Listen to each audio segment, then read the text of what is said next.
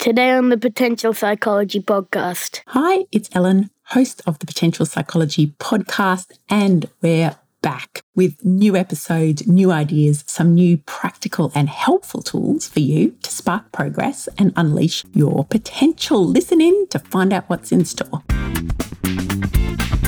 Welcome to the Potential Psychology Podcast. I'm your host, psychologist Ellen Jackson, and this is the show in which we explore what it is to be human and how we as humans can fulfill our potential. Happy New Year and welcome back to the Potential Psychology Podcast. I hope you are at least a little bit excited about the beginning of a new year. And I hope that the first month of that year has treated you well so far. I'm certainly excited about 2024. 2023 was a little challenging, not in any highly dramatic and life-altering kind of ways. Nothing bad happened. And in fact, a lot of really good stuff happened for me in 2023. I started a regular gig on ABC Radio, Breakfasts with Steve Martin, every second Wednesday, where we talk about psychological type topics, but very much in the vein of this podcast. I'll put a link in the show notes if you're interested in listening in every second Wednesday, Breakfast with Steve Martin on ABC Ballarat. I taught the Developing Leaders course in the Federation University MBA program for the second time, and that's a lot of fun. I learn a lot along with the students. My kids are happy and healthy. I got back into regular yoga. I've started writing again, a newsletter, which you can find on Substack. It's called The Messy Middle, and I'll put a link to the show notes to that as well. And yet, for all of those good things, it was a year of reassessment, of discomfort, of a bit of confusion, maybe frustration, I reckon maybe a bit of burnout.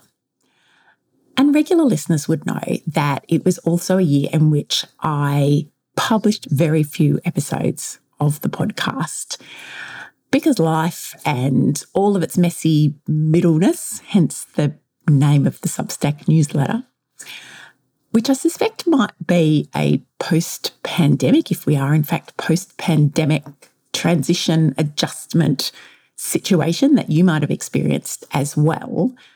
It meant that I just didn't find the focus and the time that I needed for podcasting, which was a shame because I love it and I missed it.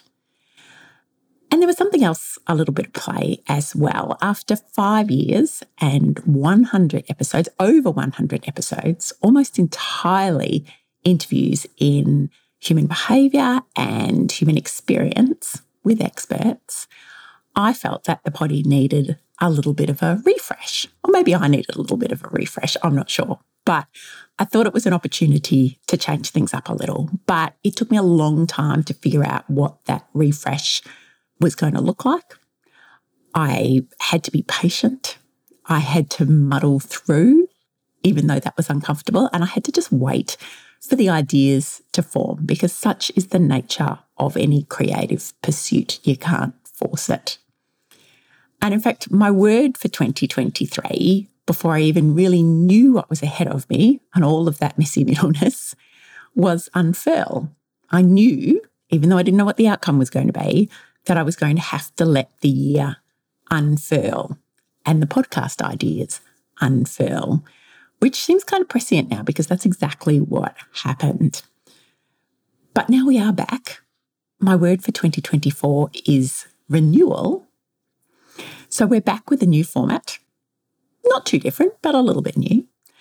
And we're exploring renewal and change and creating new behaviours and fulfilling our potential as individuals and as members of bigger systems, so work teams and organisations, but also families and communities.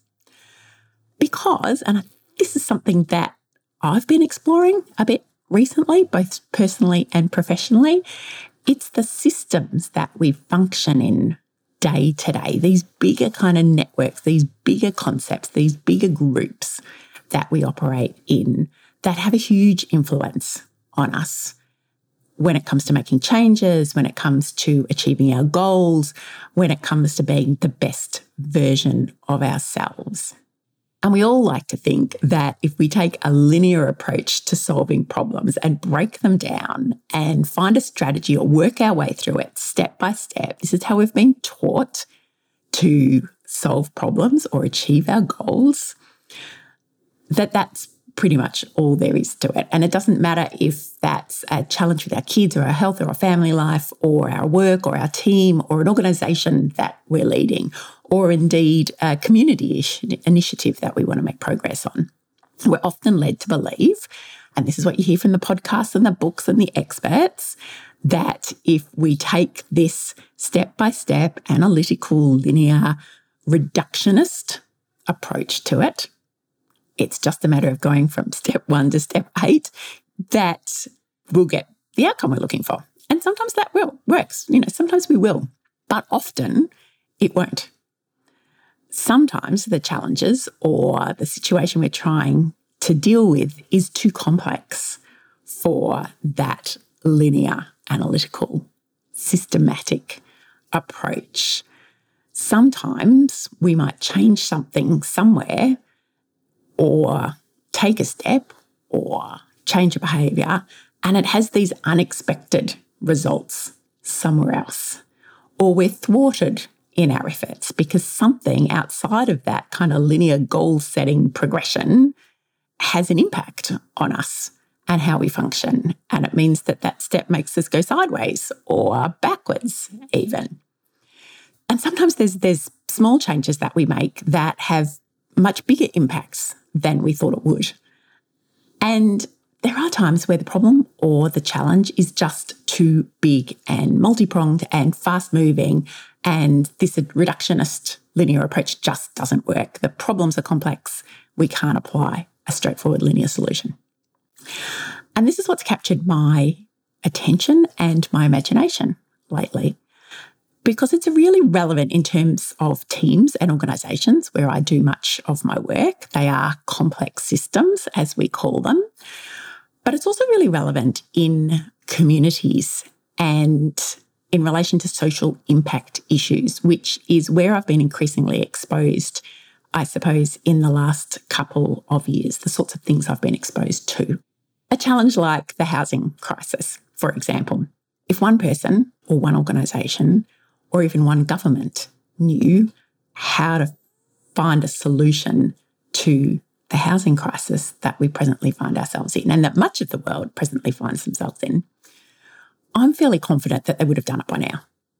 If it was a straightforward, we've just got to work our way through this 10-step process, we would have found a solution, because it's not for lack of motivation. People want to find it. There's a lot of people working really hard at trying to find a solution to this problem. And we might think that it's just people getting in our way and people trying to thwart, but that's part of this complex system notion that there will be other people with different agendas or different ideas or even just different levels of expertise or different types of expertise who see the challenge differently. And if we don't take all of those pieces into account, it's really hard to make progress on some of these more complex issues. So, politics aside, there's no lack of motivation to try and solve the housing crisis issue, but it is an issue that's complex. It's what we call a wicked problem. It has social and health and policy and industry and economic and community and individual elements to it that sometimes work as competing forces. So more complex problems require a more complex or just a different mindset, a different way of approaching them. And this is systems thinking. This is starting to see things as complex systems. So at an individual level, we are also shaped in many subtle, sometimes imperceptible ways by what's happening around us, by the systems that we operate in.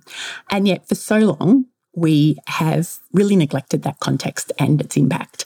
We expect ourselves and each other to make changes in life or at work or at home through sheer force of individual will, to create healthy habits alone, independently, without taking into consideration the effects of our broader lives or the messaging that might shape how we think or feel about what we're trying to do. We expect ourselves to change practices or processes at work by implementing new workflows or procedures without considering the forces that might exist in your work environment that actually work against those new practices taking hold.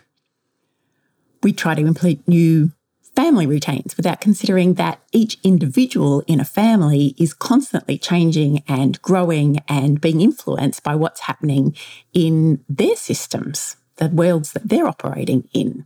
So their workplace, their school, with their friends, in their inner world. And of course, when we try to make these changes in isolation of all of those other factors, we set ourselves up for failure. Often, not always, but often. The new change or the habit or the behaviour or the routine or the workflow might work well initially, but it's unsustainable because of these additional forces. Or the change that you make in one area might have unintended consequences in another area, like cutting back your work hours to reduce stress, but then finding that your reduced income leads to other, possibly more uncomfortable forms of stress. So we are all complex systems ourselves, in and of ourselves, and we exist in a network of complex systems that have an impact on our experience and certainly have an impact on any change that we're trying to make in our lives. To quote John Donne, the poet, from 1624, so people have been wrapping their heads around this idea for quite some time, "No man is an island entire of itself. Every man is a piece of the continent, part of the main." Yet we rarely look at life that way. So that's what we're going to be exploring on the Potential Psychology podcast in 2024, what we call systems thinking, this different way of looking at what it is we're seeking to change or attain in our lives, a better understanding of the interconnectedness of life, exploring a new way of seeing the world and its challenges, following our curiosity, looking for patterns, holding things lightly instead of with a white-knuckled grip, as some of our wonderful colleagues call it, testing new approaches and learning from them, having this very flexible and adaptable approach to the experiences that we're having and the goals that we're setting ourselves and the changes that we're trying to make in our lives, whether for personal reasons, for group or organisational reasons, or in fact for community or perhaps for the world. It's all about finding new and different ways to spark progress and unleash our potential. So how's it going to work? Well, and I'm experimenting with this as we go along because part of taking a systems approach is about experimentation and trying new things and seeing what works and what doesn't and listening to feedback and all of those sorts of elements that we'll explore a bit further. So this is all quite new for me too. I don't know, it's not linear. I haven't set myself a linear progression that we will work through to get us from point A to point B. We're exploring as we go. And we're going to start with shorter solo episodes, a little like this one, just me, sharing some of my learnings as a workplace psychologist, but also as a human being, and the things that I'm learning about this new way of viewing the world.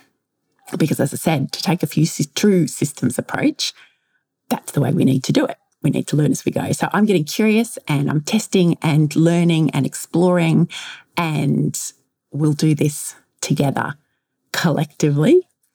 It is about wonder and it's about a spirit of inquiry and a willingness to see where we end up. So in that vein, I will incorporate interviews with subject matter experts as we go along because that's a great way to learn and very much the hallmark of this podcast.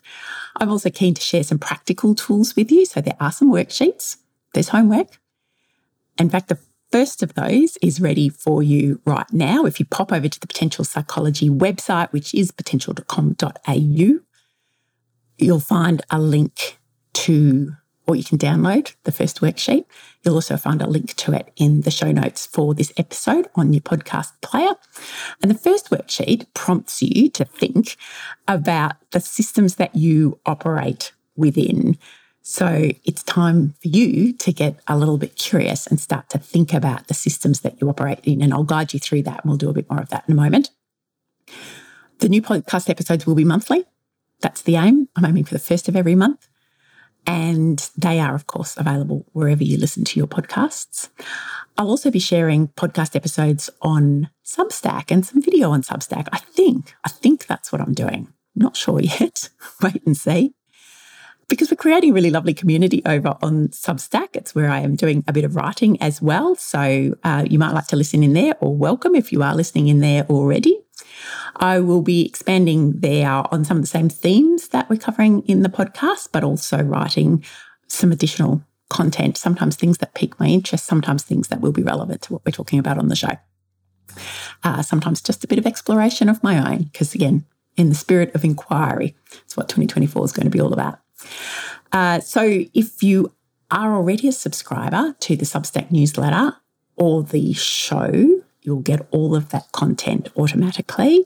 If you're not, I really encourage you to do so. So sign up at substack.com, search for The Messy Middle by Ellen Jackson.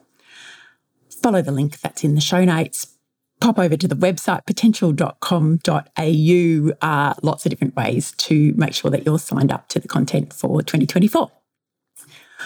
Okay, so that's what we're going to do. But right now, I do have some homework for you if you're so inclined. So I want you to start thinking about the systems that you operate in and how they might interact and interrelate to each other and with each other. So this is really what we call a simple systems mapping exercise, really simple to get started. There is a worksheet to help guide you through. It is at potential.com.au, and it's really just an example of a mind map as a sample. It's a bit of a prompt and puts you at the centre. So think of yourself as the centre, the hub of like a hub and spoke model. And emanating from you are 6 key areas of life. They're the spokes on this wheel. Could be 6, could be 8, could be 100. It really doesn't matter for this exercise. So I've just put together an example that's got 6, just to get you thinking. So those 6 key areas in the example that I've given are family, social, community, health, financial, and work. 6 systems that affect many of us. Again, just examples.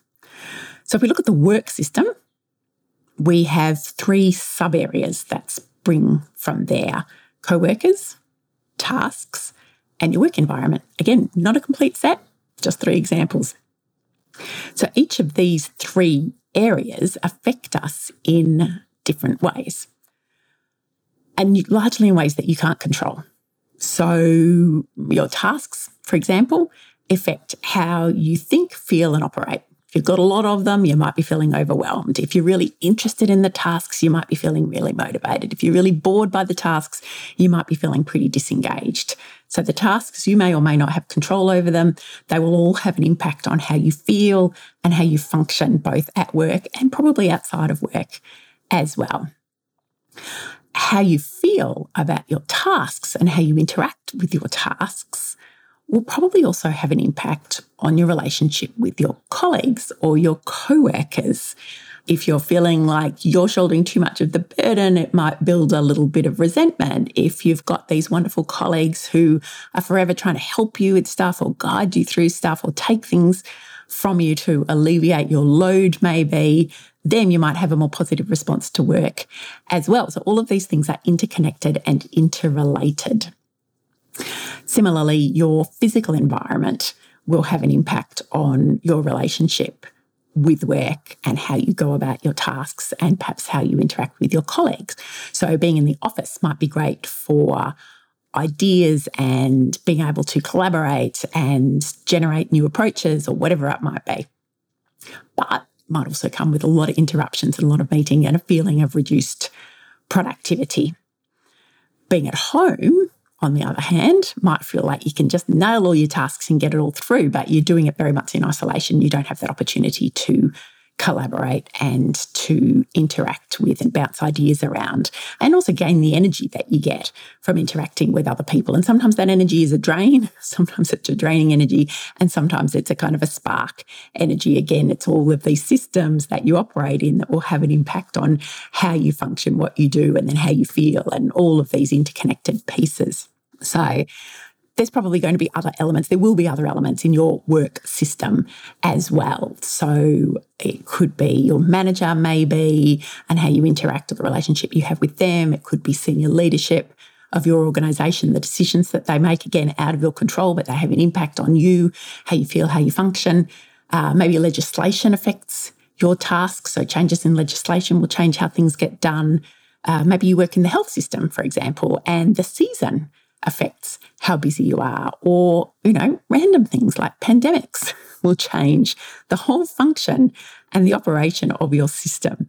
So hopefully you can see where I'm going with this, that there's really no end to the different types of systems, and you can, on your little mind map, add lines, scribble, link one thing to another, arrows, add, subtract, however you like. It's really, there's no right or wrong with any of this. There's no best way to do it. It's really just a prompt to get you thinking in terms of the systems that you operate and function within, and the sort of impact that they have on you. Because once we've got a grasp of that, a better grasp of that, that really helps inform our decisions about how we might make the changes that we're looking to make. And there's some of the things that we'll work through in our next episode and beyond. So your task is to spend a few minutes drawing up your own systems map to get you thinking about these different systems that you operate in and how they interact with each other and how they interact with you and how they affect you. Do look for positive spirals as well. So an example of a positive spiral is if you think about the health domain, so that might be one of your systems on your map. If you think about your health map, regular exercise for a lot of us helps us to sleep.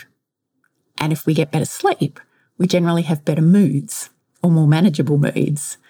And that then tends to improve our relationships, and it might also help our dietary choices, for example. So that's all connected, and it's a positive spiral. And of course, that can work in the negative. So you don't get enough sleep, or perhaps you don't exercise, and it does impact your sleep, and then it impacts your moods, and then it impacts your relationships, and then it impacts some of the choices that you might make. So look for those spirals, but particularly look for the positive spirals, because they're the ones that are a little harder for us to notice. We're very attuned to the negative things in life. We have to practice a little bit harder at looking for the positive things. Then next month, so this is just getting you ready for our next conversation. Next month on the podcast, we will start to look at habits and building better habits from a systems thinking perspective to see if that can inform and assist and help you along perhaps some of the goals that you might have set yourself for 2024. That is next month on the Potential Psychology podcast. I'm going to wrap it up here, but I'm really pleased that you're here. It's been so great chatting to you again. I've missed you. I'm excited about the new things that we're going to learn and explore together over the course of this year. If you're not already a subscriber to the show, please hit subscribe on your podcast player so that the next episode downloads straight into your feed. If you have feedback or comments or thoughts or ideas or questions, please let me know. You can connect with me via the website, which has had a little bit of an upgrade, new photos, a few little changes you might notice. That's at potential.com.au, or on social media. So LinkedIn is great for me right now in particular, but also Substack or Instagram. And finally, I want to say how grateful I am to each and every one of you for tuning in and being a part of this community and the renewal of the Potential Psychology podcast. It means the world to me. I love being able to share these insights and the things that I'm learning and connect with you. And I'm looking forward to doing more of that in 2024. So until next time, take care, go forth, spark progress, and unleash your potential.